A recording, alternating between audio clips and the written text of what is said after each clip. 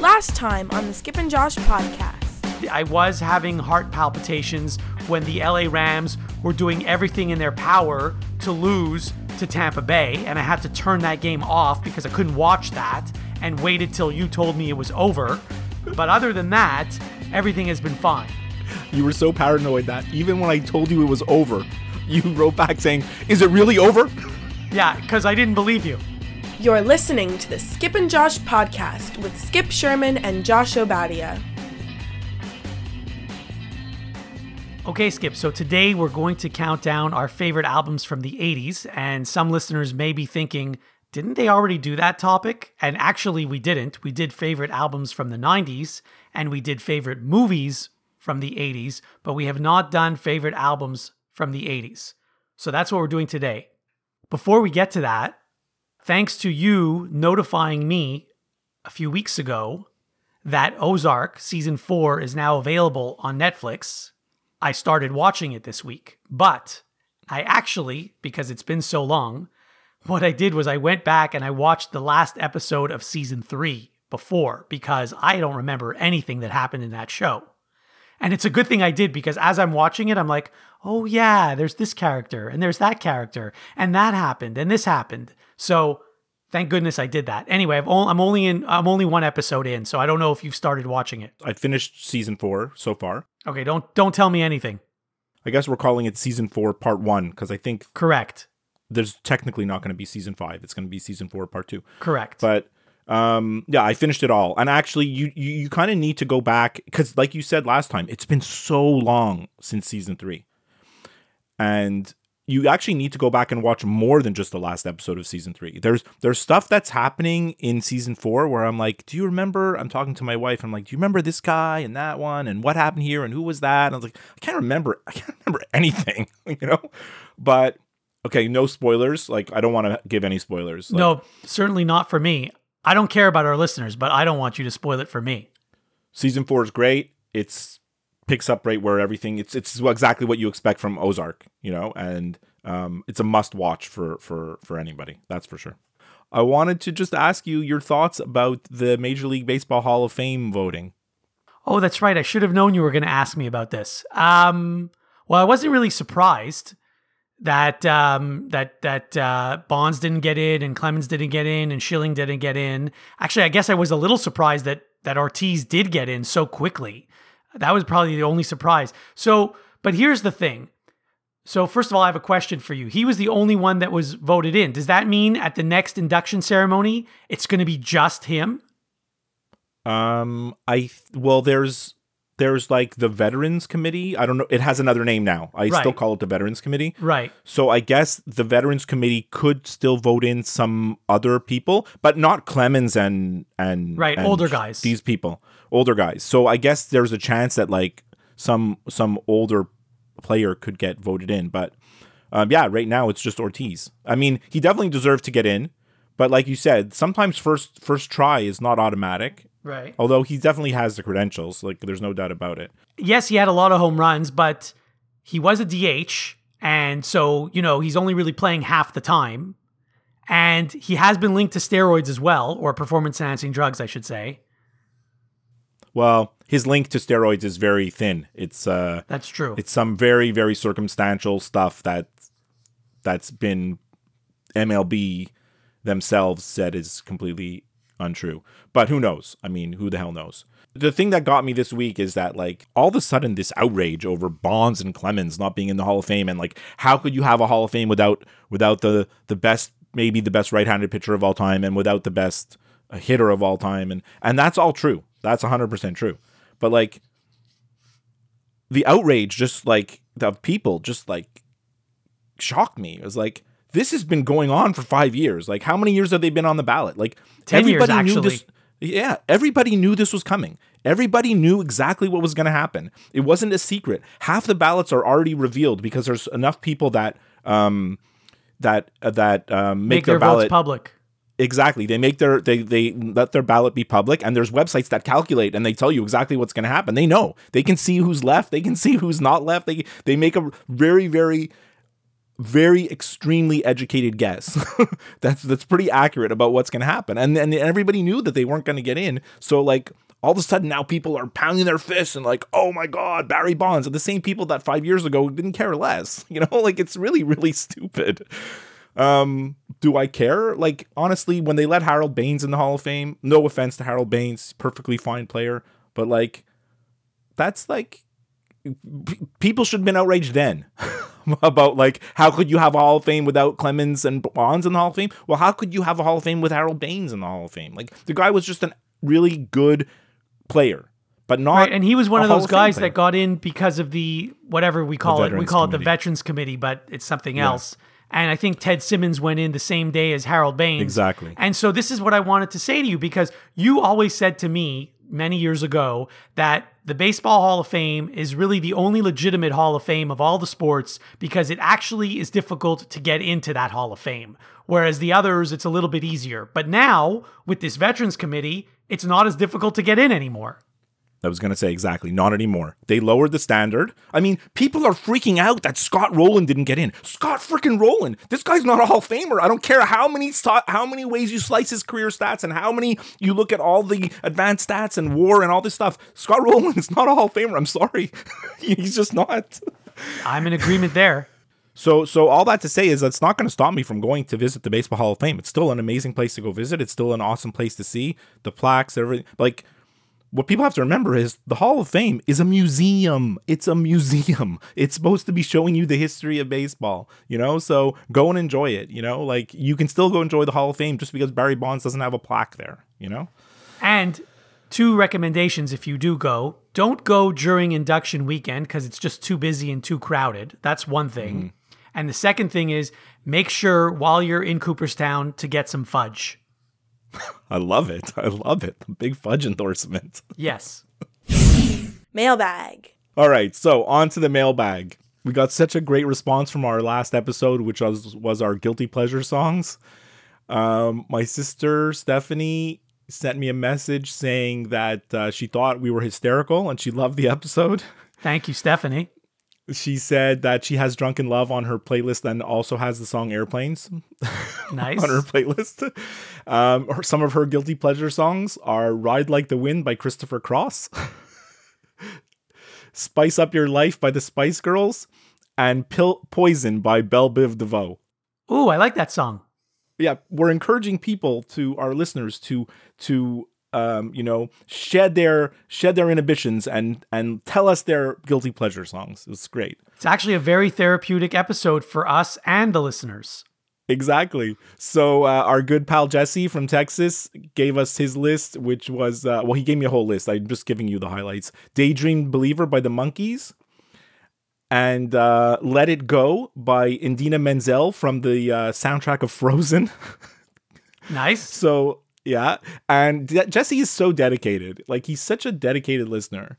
He actually sent us a list for a topic that we haven't even done yet. Like, he sent us his list of shows that were canceled too soon. We just loosely talked about this as a possible topic, and bam, I get an email from Jesse. Here's my shows that were canceled too soon. That's awesome. Yeah. Our newest listener, well, I don't know how long she's been listening, but she just started to write to us. Natalie here in Pierrefonds said that she praised George Michael as an incredible musical talent and encouraged me to listen to several of his albums. And she loved every song on my list except for Beyonce, and she made to include the barf emoji next to that. So okay. And my wife had a bone to pick with you when she heard your list. She's like, how could Josh have not had Debbie Gibson on his list? He goes, I know for a fact that he likes Debbie Gibson. That's not, she says it's not right. So, okay, so I will answer that because yes, I actually have the album Out of the Blue, the vinyl album of that album. But it's not on my phone. That's the thing. It's very hard to transfer vinyl albums to a phone. So in fact, I don't even think it's possible. So this is why most of my songs, actually all my songs were, 2010 or more recent than that, because I do actually have a lot of stuff, guilty pleasures from the 80s that I mean, one day maybe I'll figure out a way to get them onto my phone, but they're not on my phone right now. And those were the rules for that episode. So that's why Debbie Gibson's not there. Very good. So we're talking about Debbie Gibson, which is a perfect segue into our favorite albums of the 80s. Like, I don't think Debbie Gibson's going to be on your list. I know she's not on mine, but you never know. So tell me, like, how did you make your list? Tell me, like, how you went through it. How do you feel about your list? Like, how do you feel this is going to go? I have some strong thoughts on myself, but I'll let you go first. So, first of all, I thought this was going to be easier than it ended up being, because the pool of albums to choose from in the 80s, for me at least, is not as large as it was for the 90s, because, I have so many CDs from the 90s. I think I might have 4 CDs from the 80s, maybe. Most of my 80s stuff is either on cassette tape or vinyl. And I, obviously I didn't have as much disposable income when I was that age, so I didn't buy as many albums. So I thought, the pool to choose from isn't that large. This should be quite easy. But then as I started doing research, I'm like, I've got like 20 albums here. I got to get it down to 7. That's going to be a problem. So obviously I got it down to 7 eventually. And then there was the ranking, which was not as easy as you might think it was to rank. Like the top 5, I could have flipped them completely upside down if you want. I almost didn't want to rank them. Like, I arrived at my top 7, I arrived at 7, my best 7, but I almost felt weird in ranking them. I mean, I came up with a ranking, but yeah, it's a bit unfair. And the ranking, if you ask me again in 3 months, maybe it'll change, right? The albums won't change, but the ranking could. Right. I mean, if you ask me, an hour later, it could change. Yeah. So I told you right before we were recording, I'm like, how's your list? You're like, oh, my list is great. And you said, how's my list? And I said, my list is bulletproof. Like, I've never felt so good about one of my lists. It's so strong. Every album on this list is so strong, and I feel passionate about every one of these albums. So, like you said, the 80s, I wanted to just go over a little bit of the criteria that we kind of talked about a little bit. So we agreed on no live albums and no compilations. I think that's a no-brainer, right? Right, okay. I tried to look at albums as a whole. So the album has to be really strong start to finish. On I think almost every single one of my albums, you could listen to it from start to finish without skipping any songs. They're all that strong. And the hard part was trying to balance, are these albums that you loved then in the 80s? Or are they albums that you love now? Or is it both? It's really hard to sort of balance those two things in my mind, when doing this. And I think I've done a pretty good job of it. So I don't know. I really feel great about my choices.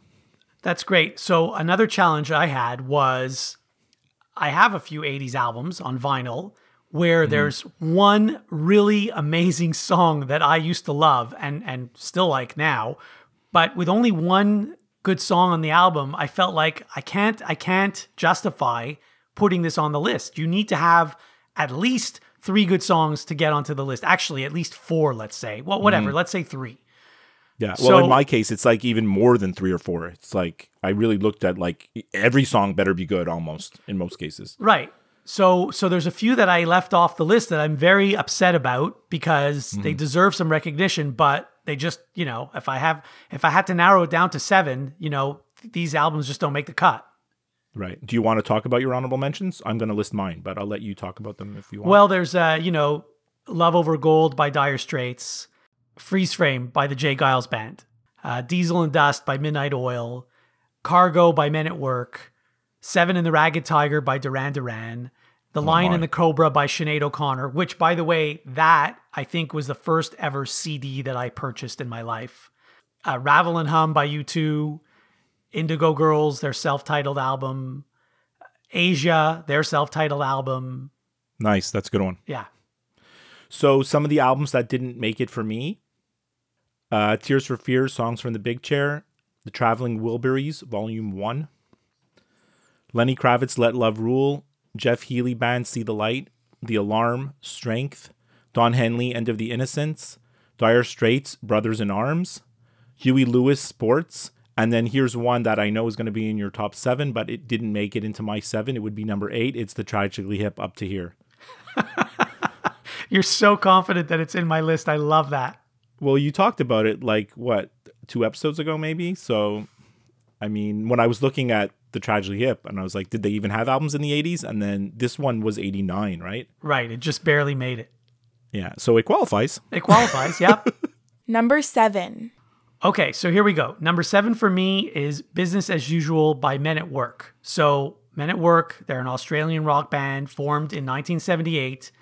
Business as Usual came out in 1982, and it's got the hits that you probably know, Who Can It Be Now, Down Under, and Be Good Johnny, and a bunch of other good songs too that you may not have heard of.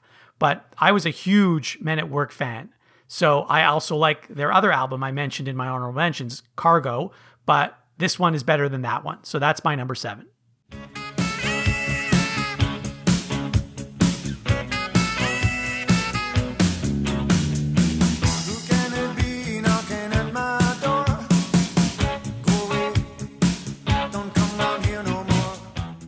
You really took the topic to heart. You know, you went to the 80s, you put yourself into 12-year-old Josh frame of mind and said, yeah, I really love Men at Work, so it's going to be there. That's very cool. I've got number 7 on my list. It's the album So by Peter Gabriel, which came out in 1986. Every single person in the planet knows this album. This is the album with Sledgehammer, In Your Eyes, Big Time, Red Rain, you know, all those songs. And so this was Peter Gabriel's 5th solo album after he left Genesis. Some people would say, I mean, it's obviously his most famous album. It's the album that changed him from like a star to like a superstar, really. And I mean, like I said in my lead up to this, like this is an album that you can just listen to from start to finish, and every single song is amazing. And, you know, obviously, like, you know, In Your Eyes, it was used in the movie Say Anything. It got even more popular.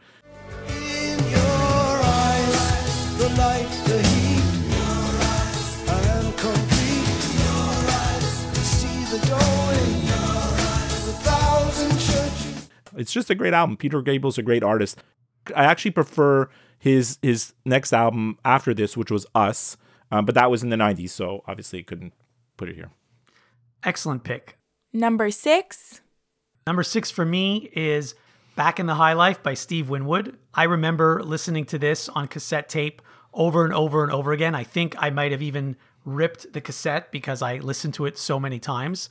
So Steve Winwood is British, and the album came out in 1986, and you'll recognize some of these songs: Higher Love, Freedom Over Spill, Back in the High Life Again, and a very underrated song called The Finer Things, which I don't know if that ever made it to the radio, but if you owned the album or the cassette tape, you know that it's a good song. So I really like Steve Winwood.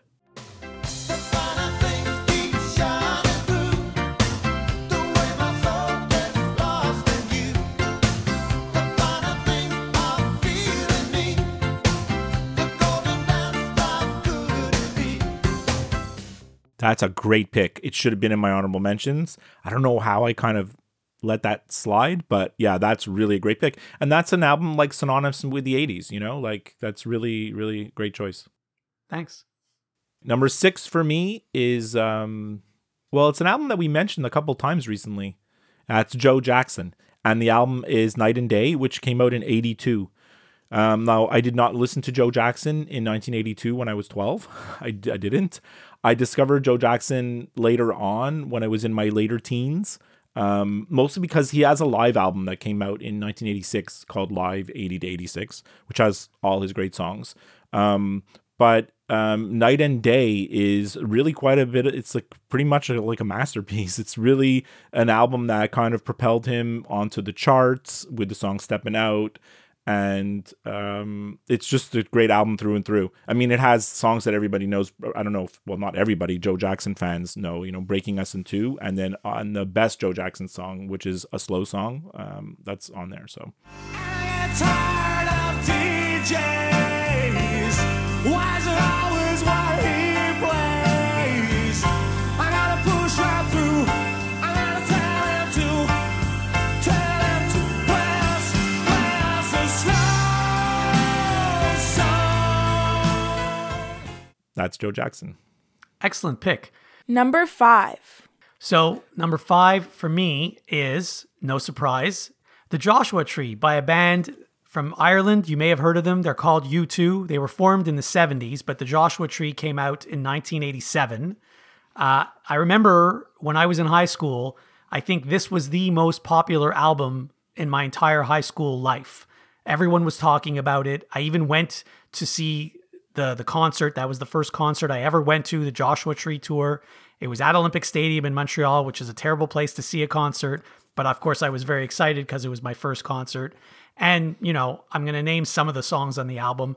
With or Without You, I Still Haven't Found What I'm Looking For, Where the Streets Have No Name, In God's Country, and One Tree Hill, which is also a television show, or was, but no relation whatsoever. So yeah, that's my number 5, The Joshua Tree. Also, my name is in the title of the album, so, you know. Bonus. So you know how this always happens, but number 5 for me is also The Joshua Tree. Nice. Look, it's like you said, it was maybe the most popular. I mean, we can look at all the stats and the sales, but like it's certainly one of the most popular albums of the 80s, of the entirety of the 80s. It was like, I looked it up earlier, it topped the charts in like 20 different countries. It was the fastest selling album in the history of British music. And like I said, sort of about Peter Gabriel, it turned U2 from like stars into real superstars, right? Like this elevated U2 into like another level, right? I like you said, I remember, like, I wasn't like a fan of U2 in '87 when this came out. I knew who U2 was. I knew some of their other songs, but they didn't get a lot of radio play. And I had some friends that liked them, so I was aware of some of their songs. And then this album came out, and I remember my friend, well, you know, our friend of the show, Mark in Philadelphia. Yep. I was on the phone with him and his brother. I have vivid memory of this. I was on the phone with him and his brother comes into his room. He has an older brother, 5 years older than us. Yes, I know. And his brother came into his room and he's like, I just got the U2's Joshua Tree. This is going to be like the greatest album. Like, this is going to be huge. And me and Mark were like, what? I just didn't think of U2 as like in that way yet. And then obviously like everything changed, right? Like all the songs you mentioned and you know. And you know how we talked about like slow build songs that build up to like a crescendo, you know? Oh, yeah. Yeah. So Where the Streets Have No Name is easily the greatest opening to any song. Like the way it builds up, it's like anytime that song comes on, if I'm in the car or if I'm listening to music with my headphones in, it's like I'm just blasting it in the lead up. So that's the Joshua Tree.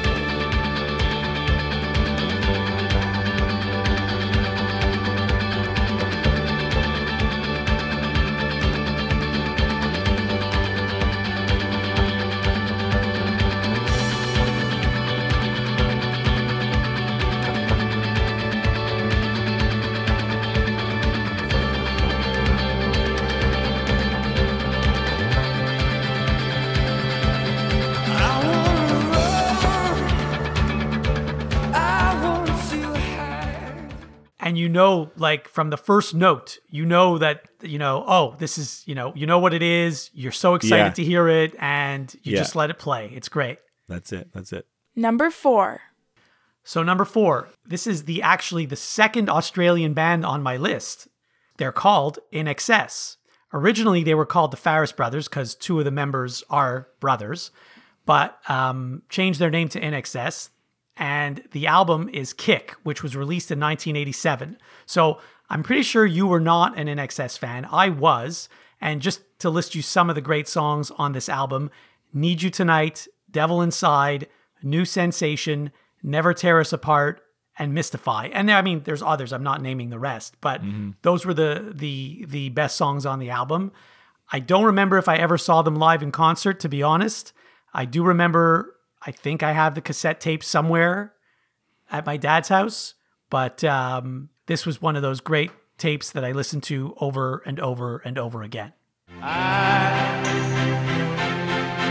I was standing, you were there, two worlds collided, and they could never tear us apart. Certainly like an iconic album of the 80s. Like you said, I wasn't like a huge NXS fan, but like I liked the music when I heard it, you know, but yeah, good choice. Definitely a good choice. So what kind of list of the albums of the 80s could I make without including Bruce Springsteen, Josh? How is it possible? I was just wondering if there was going to be multiple Bruce Springsteen albums on your list. Well, I reined myself in and I decided I was only going to include one Bruce Springsteen album on this list. Bruce Springsteen had 4 albums in the 80s, right? So The River actually came out in 1980. Then there's Nebraska, Born in the USA, and then Tunnel of Love. So those are all great albums in their own right. You know, some people think The River's maybe Bruce's best album. Some people think that of Nebraska. Most Bruce Springsteen fans agree Tunnel of Love is extremely underrated. But I mean, you can't make a list of albums of the 80s without Born in the USA. Like, it's not my favorite Bruce Springsteen album. It's not by a long shot.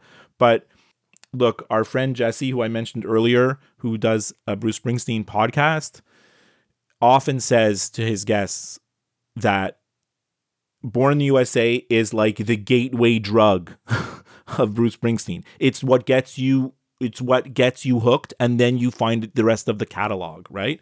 Because, I mean, this album had 7 top 10 singles. Think about that. That's right? not normal.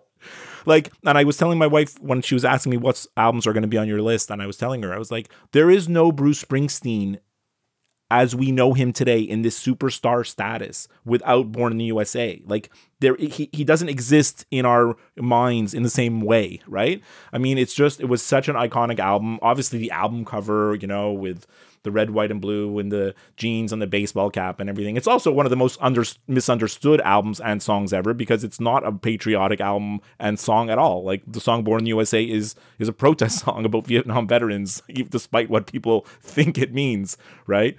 I mean, there's just Born in the USA, Dancing in the Dark, Glory Days, My Hometown, Bobby Jean. That's just half the songs, and they're all hits. And yeah, so that's Bruce, Born in the USA, 1984. And I'm just calling one last time, not to change your mind, but just to say I miss you, baby. Good luck, goodbye.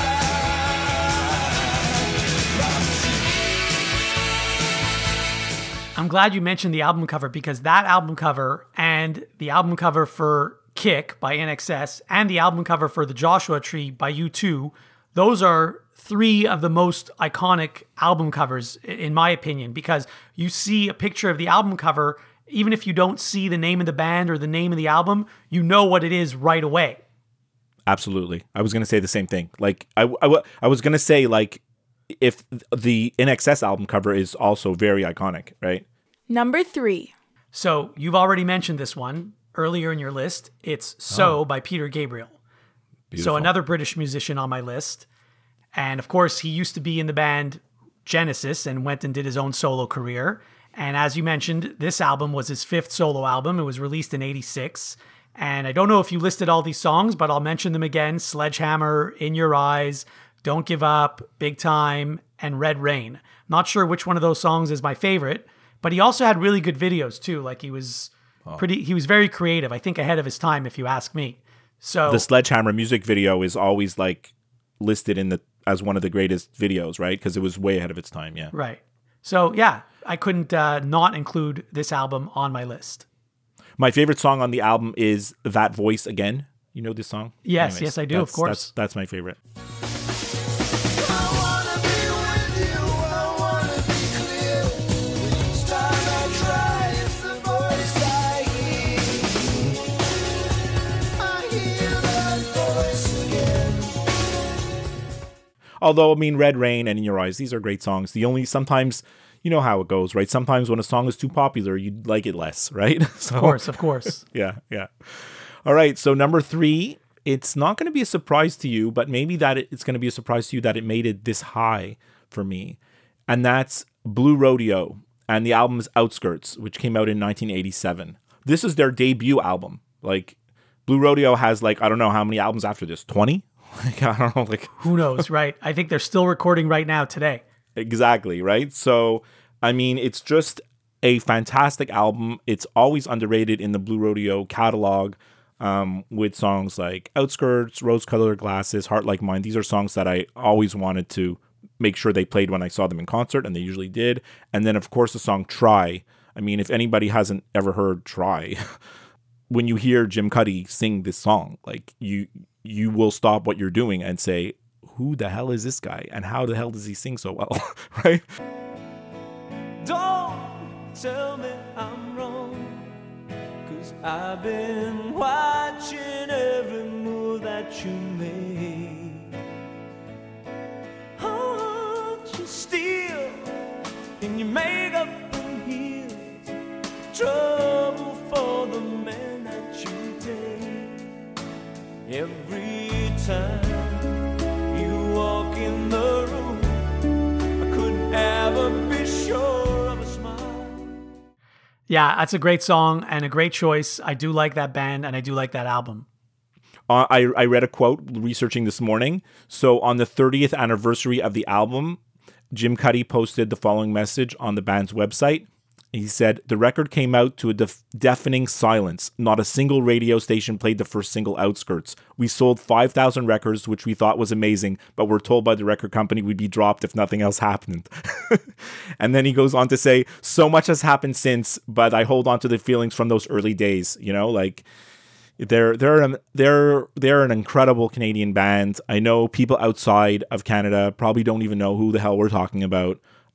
But you can go and listen to Blue Rodeo and just get lost in their music catalog. They're fantastic. Number 2.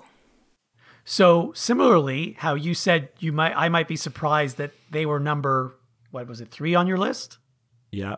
So you might be surprised that this is number 2 on my list. It's another Australian band. It's Crowded House, and it's their self-titled album called Crowded House. So It's a good pick. I loved this at the time. I remember in high school, I couldn't get enough of this cassette, and I listened to it I don't know how many times. Now, 2 of the members are from New Zealand, so I know there's going to be people out there who are going to correct me, but the band was actually formed in Australia. So this album was released in 1986, and some of the amazing songs on the album are Don't Dream It's Over, Something So Strong, Mean to Me, World Where You Live, Now We're Getting Somewhere. They're a tremendous band, the tremendous album, Yes. and they were also like a great band synonymous with the 80s, right? I mean, this is it. You know? And then, the guitar at the beginning of Something So Strong, it's similar. I mean, obviously completely different from U2, but when you hear the first riff of that guitar, you know exactly what song it is, and you just let it play.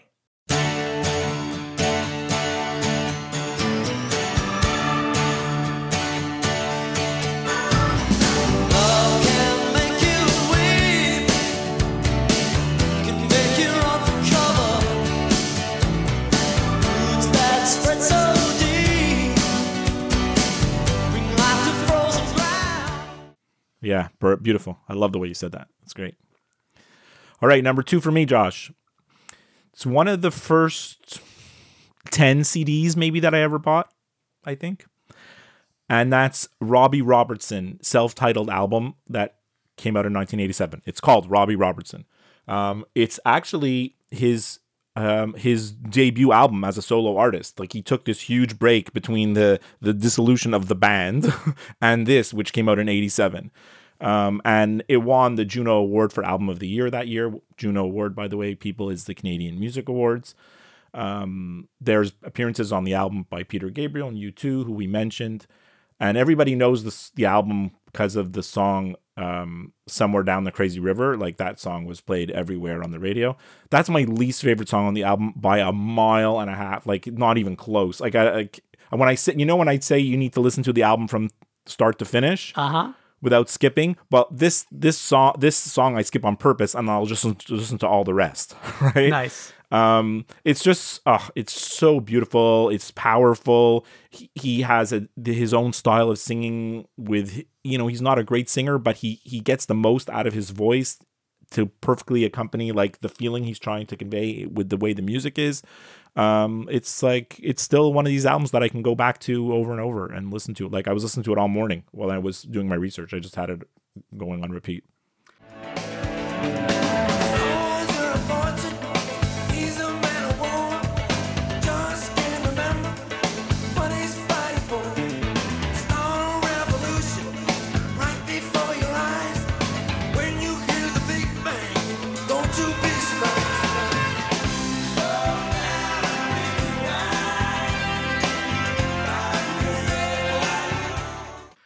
Before I get to my next album, if we had to do our favorite albums of this current decade, I could not do it because I don't even know if albums are created anymore. I just hear like a band will release one song here and then another song there, and they're all just singles. And I don't even know if they're all ever put onto one album anymore. I don't even know. Well, certainly album rock is a thing of the past, right? Like, first of all, rock is kind of dead. Like it's just not popular. There's not as many rock artists. Like the music we like is harder to find. You listen to alternative music, you find albums and musicians that I don't know. So maybe you have like an edge there, but yeah, it's albums is really like a thing of the past. Number 1. So I'm at number 1. Number one, Josh, we made it. Right. It's no surprise. It's actually the only Canadian band on my list. The Tragically Hip, Up to Here, which was released in 1989. And full disclosure, I didn't listen to this album in 1989. I only discovered it, in 1990 or maybe even later. But now, if you're asking me today, this is one of, because it's technically an 80s album, this is my favorite 80s album because it's got iconic songs such as Blow It High Dough and New Orleans is Sinking. But even better than that, if you've listened to the whole thing, there's Boots or Hearts and 38 Years Old and other amazing songs on this album that I'm not going to list them all. So, and this could be, if not the best Tragically Hip album, it's top 2.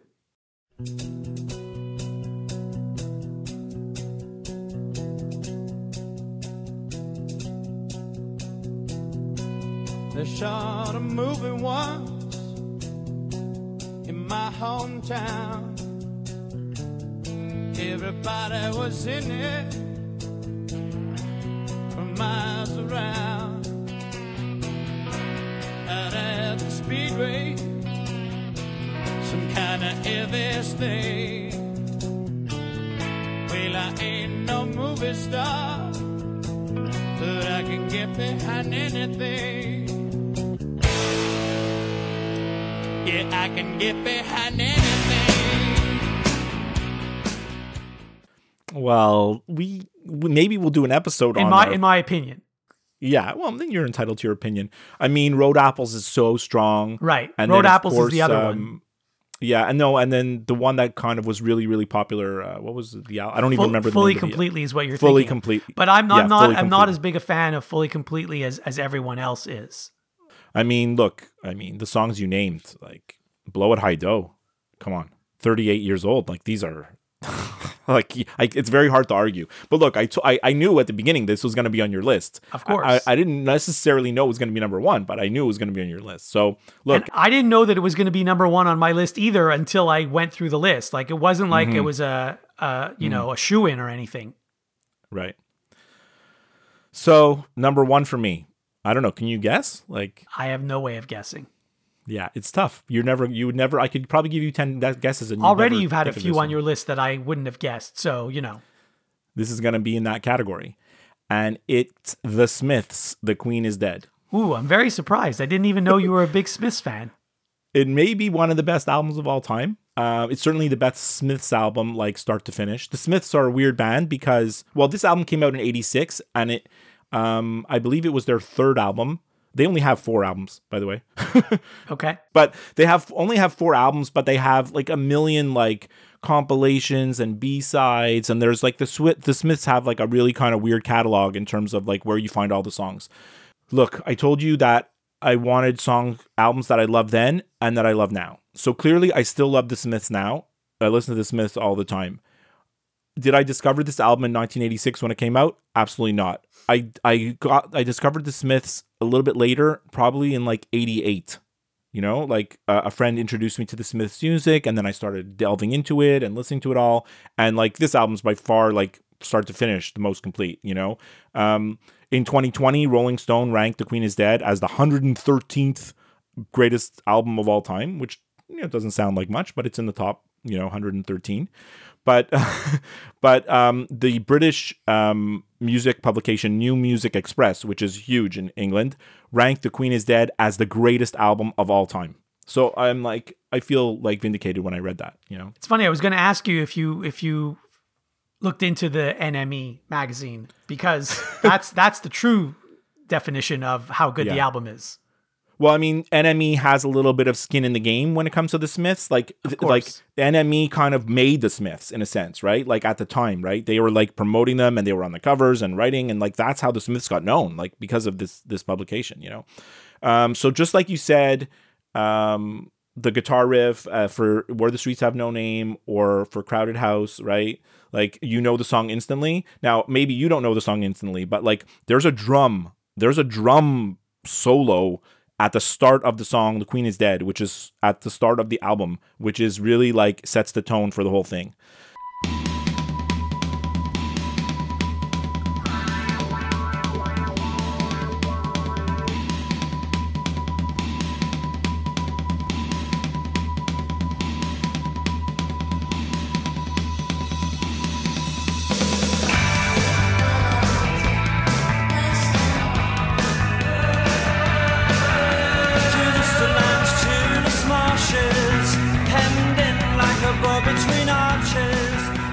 And I mean, there's other songs, very, very known Smith songs. I Know It's Over, Big Mouth Strikes Again, which is a very well-known song.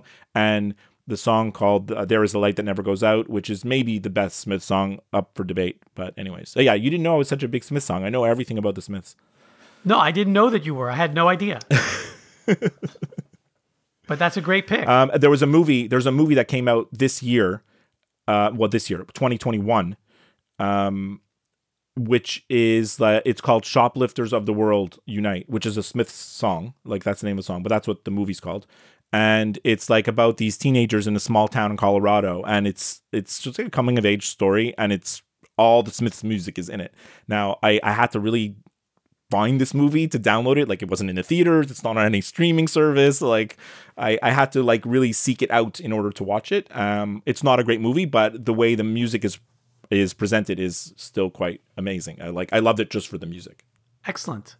So that's the top albums of the 80s, our favorite albums of the 80s. I just want to recap my list quickly here. I don't know if you noticed, you probably didn't because you weren't writing it down, but of my top 7, I have 1 Canadian artist, 1 Irish artist, 2 British artists, and 3 Australian artists, and 0 American artists.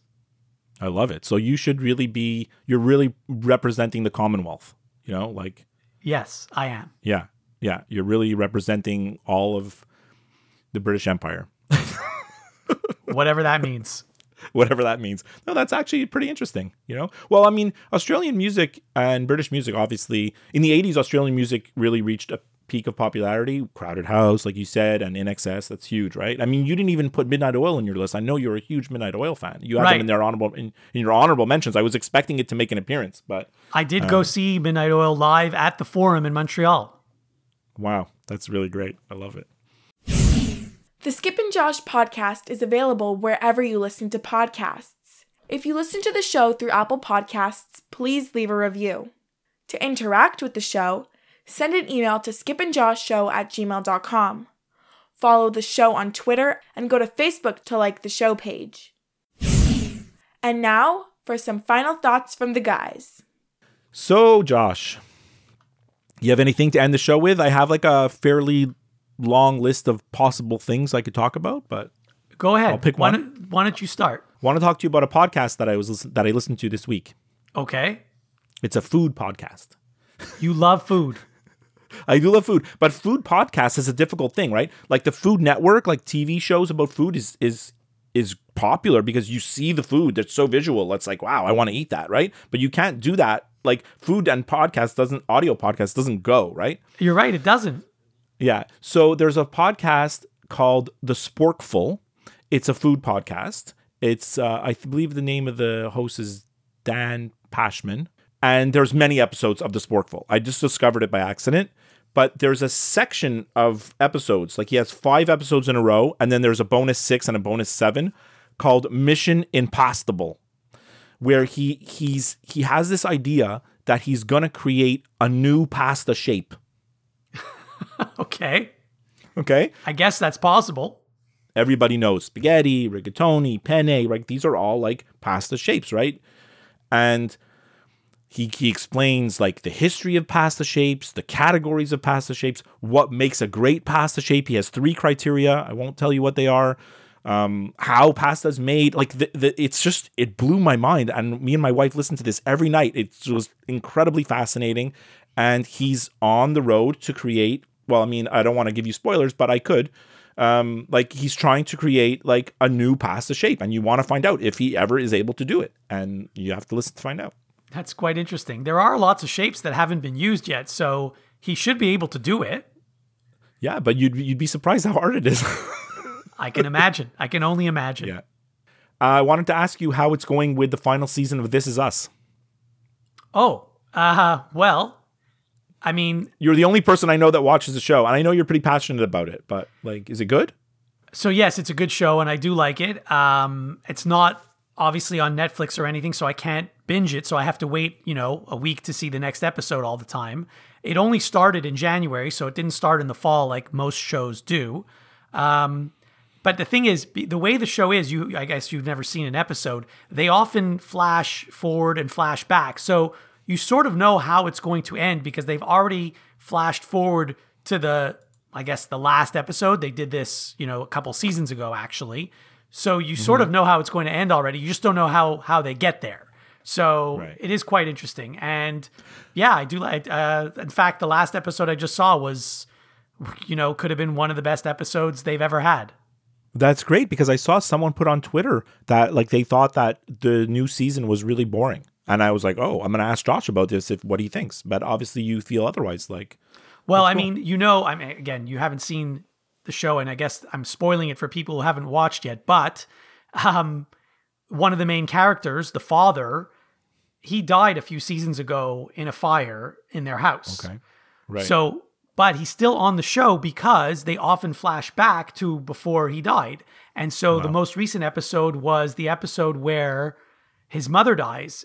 And his mother has never been on the show that I can recall until this episode. So. Oh, so, wow. That's interesting. Yeah. So, have you played Wordle? Oh, frickin' Wordle. I had a note here, Wordle, ? Like, should I talk about it? So, here's the thing with Wordle. Yeah. All of a sudden, like on Facebook, on my Facebook feed, I start seeing people posting these things about Wordle, like with their scores, like every game. I had no idea what the hell Wordle is. I'm like, what is this? So obviously I know it's a game. I know it's a word game because it has Wordle in the title. But like, I don't know what it is. I'm not interested in playing. I don't need to see this in my Facebook feed. Like, what's going on here? Then, like 2 days later, you text me a screenshot of your Wordle score. And then I'm like, wait a minute. Josh is not on Facebook. Josh is not on social media. How the hell does he even know about Wordle? So it's a very good question. Because you told me about it, and then we started talking about it, I was like, okay, I'll go see what Wordle is. So, am I playing it every day? No. Did I do it this morning? Yes. I haven't done it yet today, so don't tell me what the word is. It's like, it's fun. And the cool thing about Wordle is that it's only once a day. Like, you can't get addicted to it because it only comes out once a day. And the whole thing takes 2 minutes, right? Right. Well, actually, there have been a few times where I didn't get the word at all, and it took way more than 2 minutes. Yes, it can be frustrating. It's happened to me where I'm like, I can't get this. So I just put the wrong answer, like 5 times just so I could see what the answer is. Right. So here's what's interesting. So after I discovered it, and the way I discovered it was I was listening to CBC Radio, and there was a story on all these copycat Wordles, and that's how I found out about it, to answer your question. Okay. But then when I found out about it, I started texting friends of mine, like, have you heard of this game? Do you play this game? And almost all of them have said to me, oh yes, I've been playing this game for weeks. It's great. I love it. It's amazing.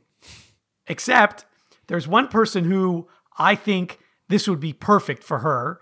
And when I told her about it, she wasn't really very excited about it. She was, lukewarm at best. And that's your wife.